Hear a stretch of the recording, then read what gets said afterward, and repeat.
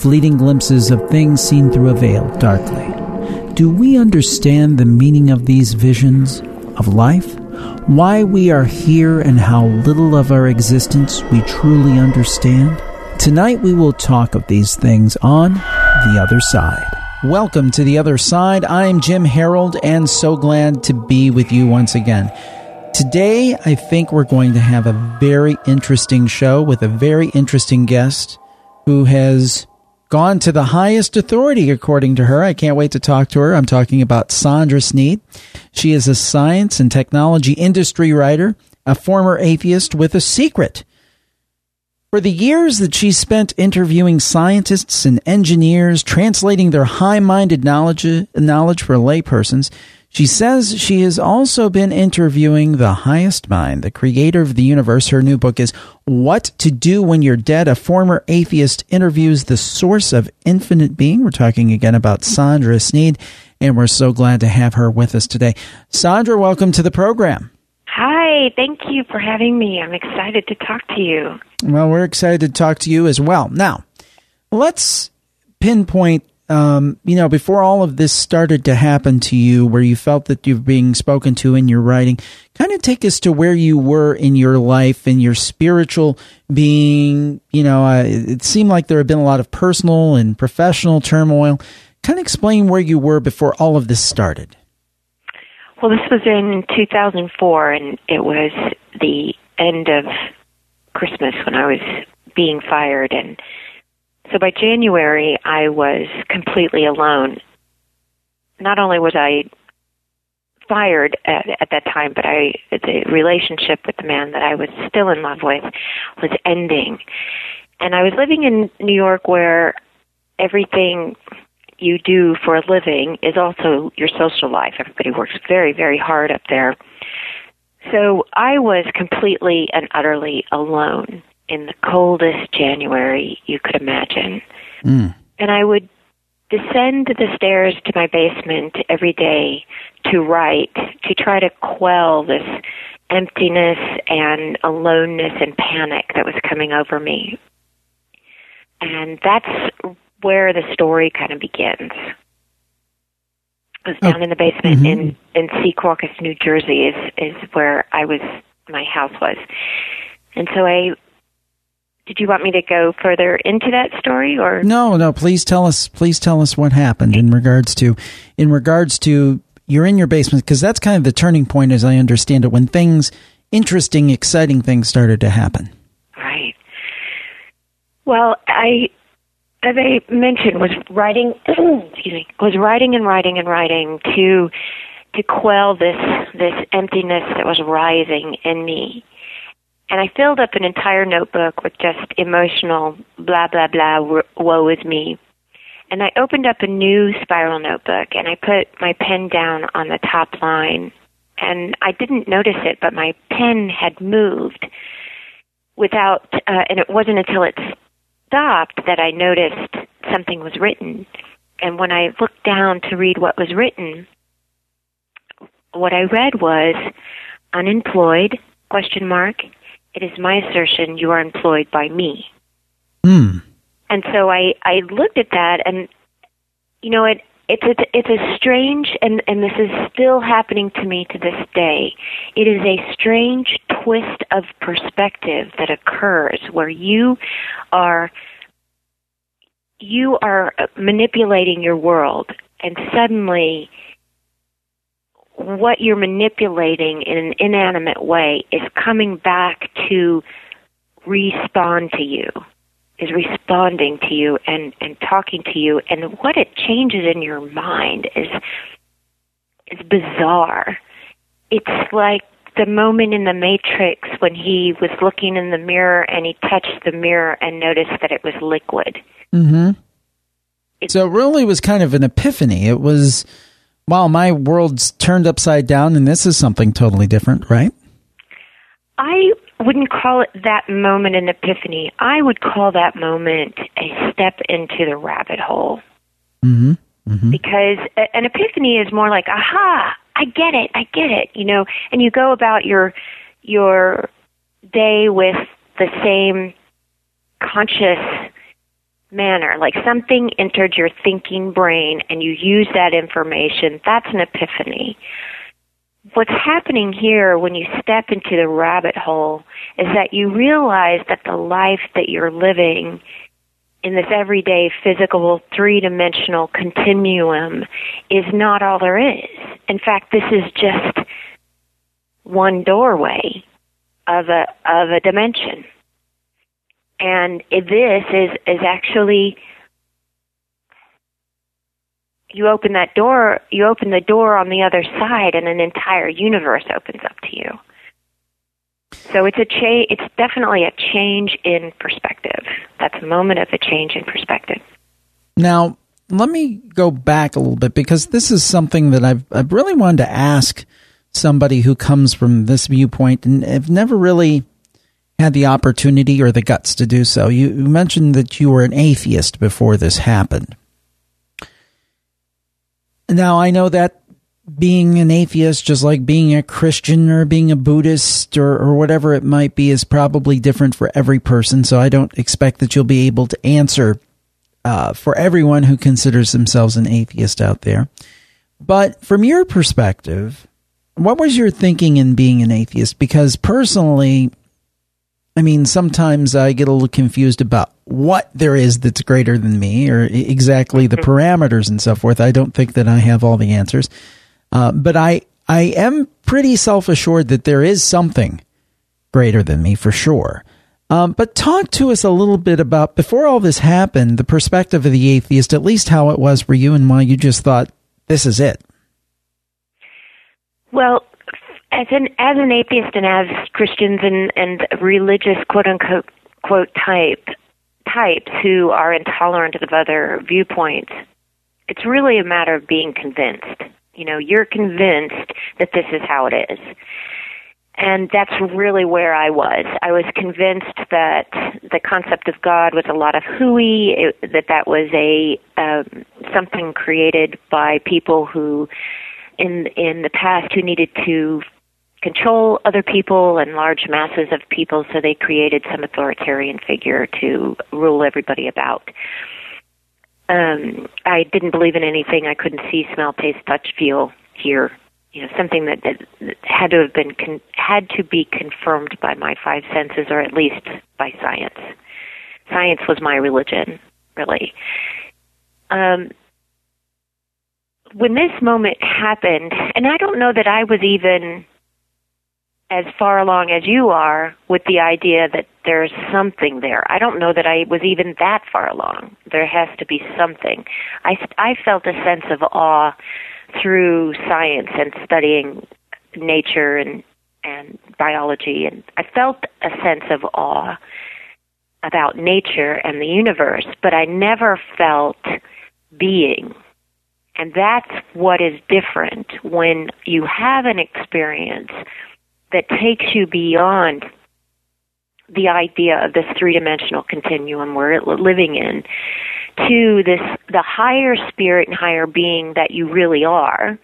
You're all of your awareness is in the body, so that you can live out and experience this self as a body. But the true you, the true being that you are, is really this great spirit that is connected to a greater spirit.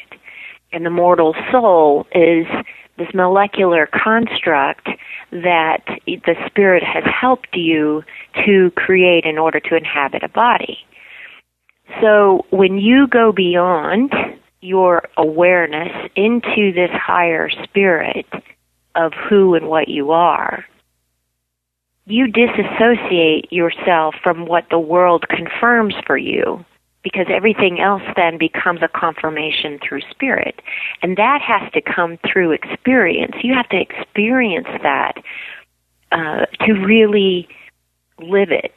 There's a big difference between belief and knowing.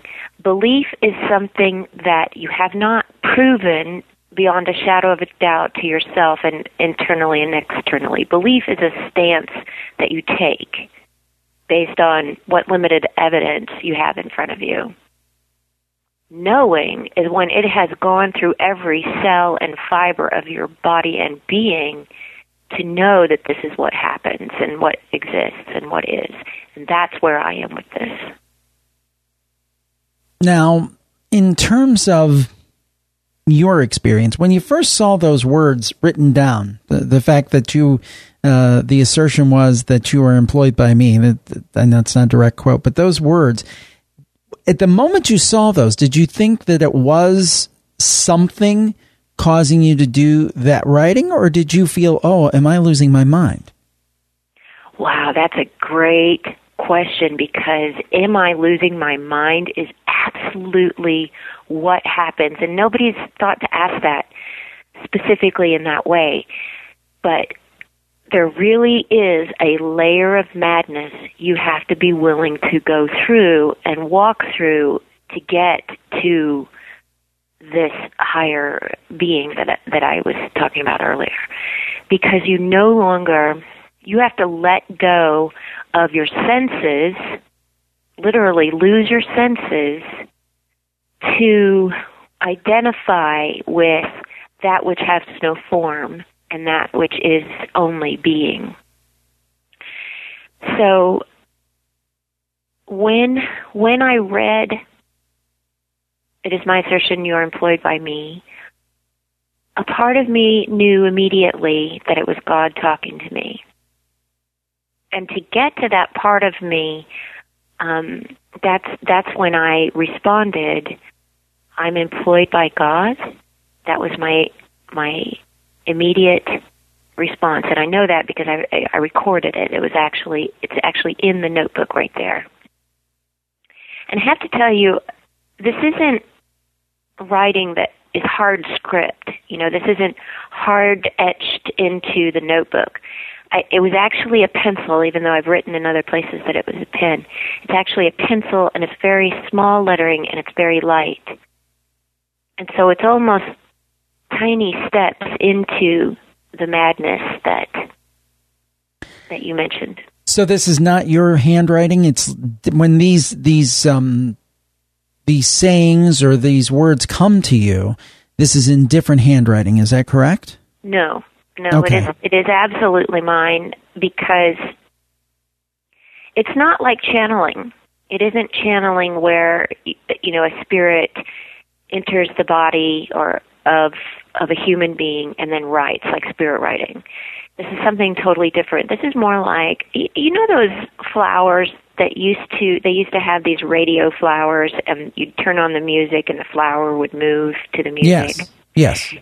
That's what it's more like. The vibration that of the being that we call God is communicating with me through the mechanism of my brain that interprets vibration through the eardrum. So the eardrum is just replicating a vibration of the sound that it responds to out in the world.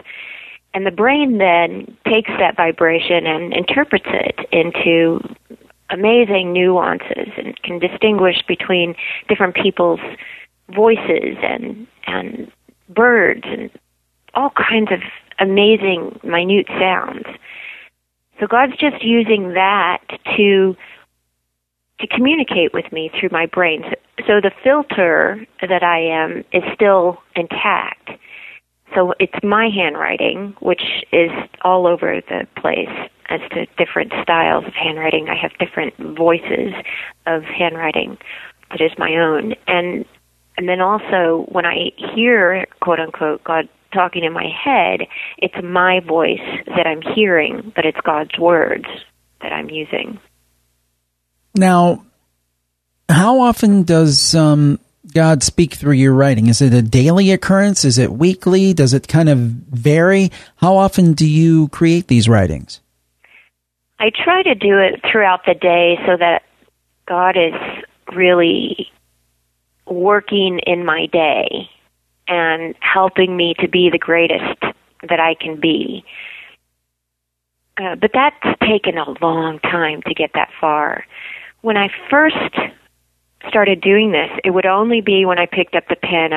When I went down into the basement, I picked up that particular notebook that I was working in at that particular time, and put that pen on that notebook, that I could write with God. And then one day, God said, it was this amazing day. It was a very electric, rainy day. And God says, I do not end with this pen. And I went, oh, okay. I do not end with this pen. And I was like, okay, you don't end with this pen. I didn't really know what God was saying, but I was, being compliant. And finally, God said it again, I do not end with this pen. And there was this huge explosion in the backyard. There was this gigantic lightning strike, and it hit the top of the walnut tree. The walnut tree came crashing down, and I was so scared I threw the notebook down and I ran upstairs, and I felt that intensity all through my body and upstairs, and I realized this was an extremely important message that I had to understand. And so I began to incorporate God into my imagination so that God could start talking to my imagination without the pen. And that was, 8 years ago. So it's been a slow process of me finally bringing God into my everyday, all-day world. I want to ask you, why do you think you've been chosen for this? Do you think that you were specifically chosen? Is it more that you have greater sensitivity? Why do you think you were the one who has been tasked with setting pen to paper? And I'm sure, and I believe you call them God scribes, that there are or have been other people like this in the past. So can you speak to why you were chosen, and then talk about other people who are, quote, God scribes? Sure. Well, I'm glad you asked that question, because I'm sure everybody will ask that, wants to know that. And I wanted to know that. And it wasn't until the first book that I sat down to write in 2011, What to Do When You're Dead. In the first chapter, I asked God that, why me? And God says, that's funny. I could feel God kind of laugh. That's funny. And I said, what's funny? All messengers ask that. Well, what do you tell them? Well, you chose this. You chose this before you were born. You wanted to know how you could help God make the world better. And so, in other words, I only woke up to my purpose and the reason that I was born at age 39, when I had lost everything that I thought I was, so that I could become what I was born to be. And we all come to Earth with a purpose. There's something that we agreed that we needed to grow our spirit in one way or another, and that we agreed would be our role on Earth. And many people are fulfilling that role without even knowing it. They decided they wanted to be a healer, so they are in the medical field, or they wanted to spread the word, and they become a radio host. There's all kinds of purposes that are embedded in what we are already doing. We just need to wake up to the idea that we are living in purpose so that we can fulfill that and have a more fulfilling life as we're doing what we're doing. Not everyone can be a God scribe, because it just depends on what your purpose is. Because this was my purpose, my body was conditioned not only by what parents were chosen or I chose and who were chosen for me, but also that ancestral line that my physical being came from. Now, the God scribes in history go way back in Western civilization as early as Moses from our recorded history, and further back from that, because there are stories that were passed down through oral tradition, because God also works through the oral manner, just as Esther Hicks and Abraham Hicks works to what people call it channeling, but she's actually using the allowing. She's allowing the vibration from the higher beings to work through her. But that used to be the way it was before scribes, before written language, and before the masses could read and write. And the story of Adam and Eve in the Bible was actually originally from an oral God scribe. In Eastern philosophy, swordsmanship, which martial arts, was a form of God scribing, and swordsmanship was connected to calligraphy, and calligraphy was also a martial art in the form of coming from the tradition of God scribes. So it goes way back. Mary Baker Eddy, I'm just going to name a few that are of my favorites, personal favorites, because I've read their works. But Mary Baker Eddy in 1875, who founded or 1895, I'm getting those mixed up, who founded the Christian Science Church, Science of the Mind. Then Neil Donald Walsh, a lot of people know Conversations with God series. His publisher is actually my publisher. And then there's also Jesus scribes out there, and one in particular was Helen Schuckman in the 1960s, who scribed A Course in Miracles. So it's a very old tradition, and great scriptural works all throughout history have been created through God scribes. How do the mechanics of it work? Do you just sit down and start asking questions, or just are things put upon your heart to write? What are the mechanics of it? Oh, good question. This is not that feeling of, I feel it in my heart, that my urge to write, because I've had those moments that I really need to get this down, and I have to use my thinking and brain and my memory in order to write that. That's the kind of way that I compose a lot of my writing as a professional writer in industry. I get inspired, I'm compelled, and then I write.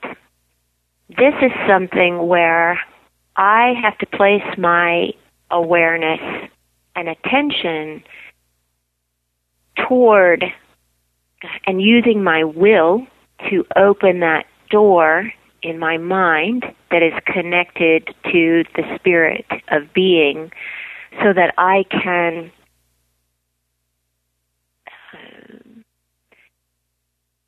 so it's like sort of like this. If you've ever listened to the birds singing and you are picking out the distinguishing between one bird or another, you fine-tune your ear to hear specifically that bird that you're wanting to listen to. I open my mind to record the vibration that is God, and I'm looking for that particular vibration. I could open my mind to hear spirits or ghosts or dead loved ones, angels, any number of other unseen vibrational constructs, beings. But I look specifically for that one that is the highest being, that is God, in my opening of my mind. There have been times when I have not perceived that one well enough, and other vibrations have come through, and I've had to discern, what is not God. And it's pretty easy to do once you get the hang of it after a number of years over time. But early on, there were times I had to put the pen down because I knew that wasn't God coming through. Now, this is a bit of a pointed question, but I'm sure there are people out there thinking this, so I'll ask you and how you respond when you come up against this. Perhaps there's some people out there saying, oh, well, Sandra, I'm just not buying it. And I think either and I'm going to be very pointed in what I think maybe some people out there are saying. They might say either you're delusional or you're making this up or you're a good person, but you're just mistaken. What would you say to people who have that viewpoint and kind of aim that your way? Well, I would say that they're just not convinced. And, I would love to quote another person who I think might be a God scribe, but I haven't read his work fully yet. And that's Don Miguel Ruiz. And he says, don't believe me. Don't believe anyone. Don't even believe yourself. Just listen. And that would be the perfect way of handling someone like me or anyone. There's no reason to believe. There's only one reason, and that is to experience. And if you have not yet experienced what it is I say is so, then your time will come. Proof will come. And if it doesn't come while you're still in the body, believe me, it will come when that body's ready to go. It will come, because we are eternal beings. And that's the purpose of the title, What to Do When You're Dead. And on that subject, what can people expect from the book? I wanted to talk about that a little bit. I've got it in front of me. Why did you call it that? Because I'm just interested in the genesis of that title, because I'm associating you with God scribing and writing down communication that you say is from God. Why did you entitle it that? And tell us a little bit about the book, what we can expect if we pick it up. Well, this book was originally titled, when I just had the first chapter written and I was looking for a publisher, sending out a book proposal around. It was originally titled The Year I Fell to Earth, because it was pretty much all about me and God talking about me and purpose and why I was born, and a lot of very interesting reasons as to why my life unfolded the way it did from the time I was born. But then, when I found the publisher and was asked to finish the manuscript, by the end of the book, I realized this had a much bigger picture for the rest of the world, and people are going to want to know what to do when they're dead.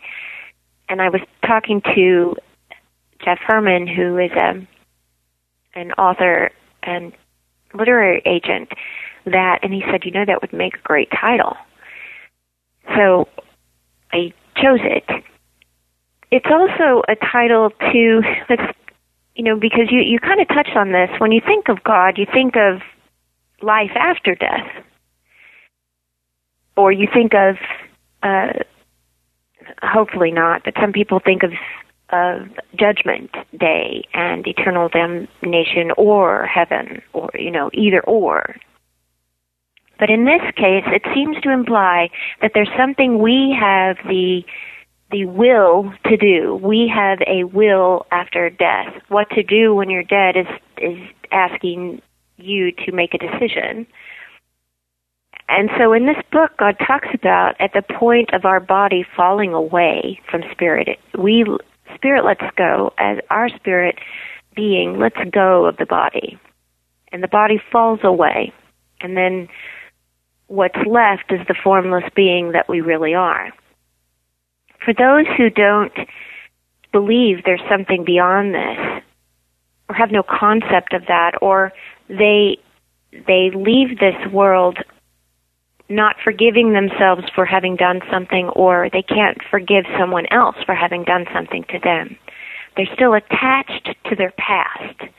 And that impression of what they are, which is this body that they were, that impression becomes an apparition, and that apparition becomes a ghost of the past of that individual. that is no longer a body. And it's that ghost of the past that becomes attached to the earth and dwells on the earth, and it requires a human being to pray that person back to spirit to help guide them back to the spirit being that belongs to God and God realm. That higher spirit being cannot dwell in the lower vibrations, in the lower being that is the ghost of the past of the individual, that is holding on to the molecular structure, that is a thought construct of the body. That spirit can't come down and get that ghost and bring it to spirit. We, as human beings, as body, are in the lower vibration and are responsible for help bringing them on. What God talks about, though, is that the human beings are on a path of self-destruction. And if we wind up wiping ourselves out, as we've been doing for a millennia, as evidence in ancient ruins around the world, if we wipe ourselves out, there's a possibility we won't make it back this time because we're poisoning our food supply. And so if there's no human beings back on Earth, then all of these lost souls are trapped here. And that's a really important message God wants us to know and for us to wake up to, so that over the next couple of generations, which is about all we have left if we keep going in the direction we're going in, that we work to help bring these lost souls to the realm of God. Well, Sandra, it's been an interesting discussion and certainly a unique story that you have. And can you tell folks where they can pick up on the book and also find out all of your work at your website and so forth? Where can they go on the net? Sure. My work you can get to it from my website at sondrasneed.com. That's SondraSneed.com. Or you can also search for my name, Sondra Sneed, on Amazon and Barnes & Noble to get my first book, What to Do When You're Dead, A Former Atheist Interviews the Source of Infinite Being. Well, again, thank you so much. I really enjoyed our discussion today. Likewise. I loved it very much. Thank you for all the wonderful and interesting questions. And thank you for tuning in to The Other Side. We'll talk to you next time. Bye-bye, everybody.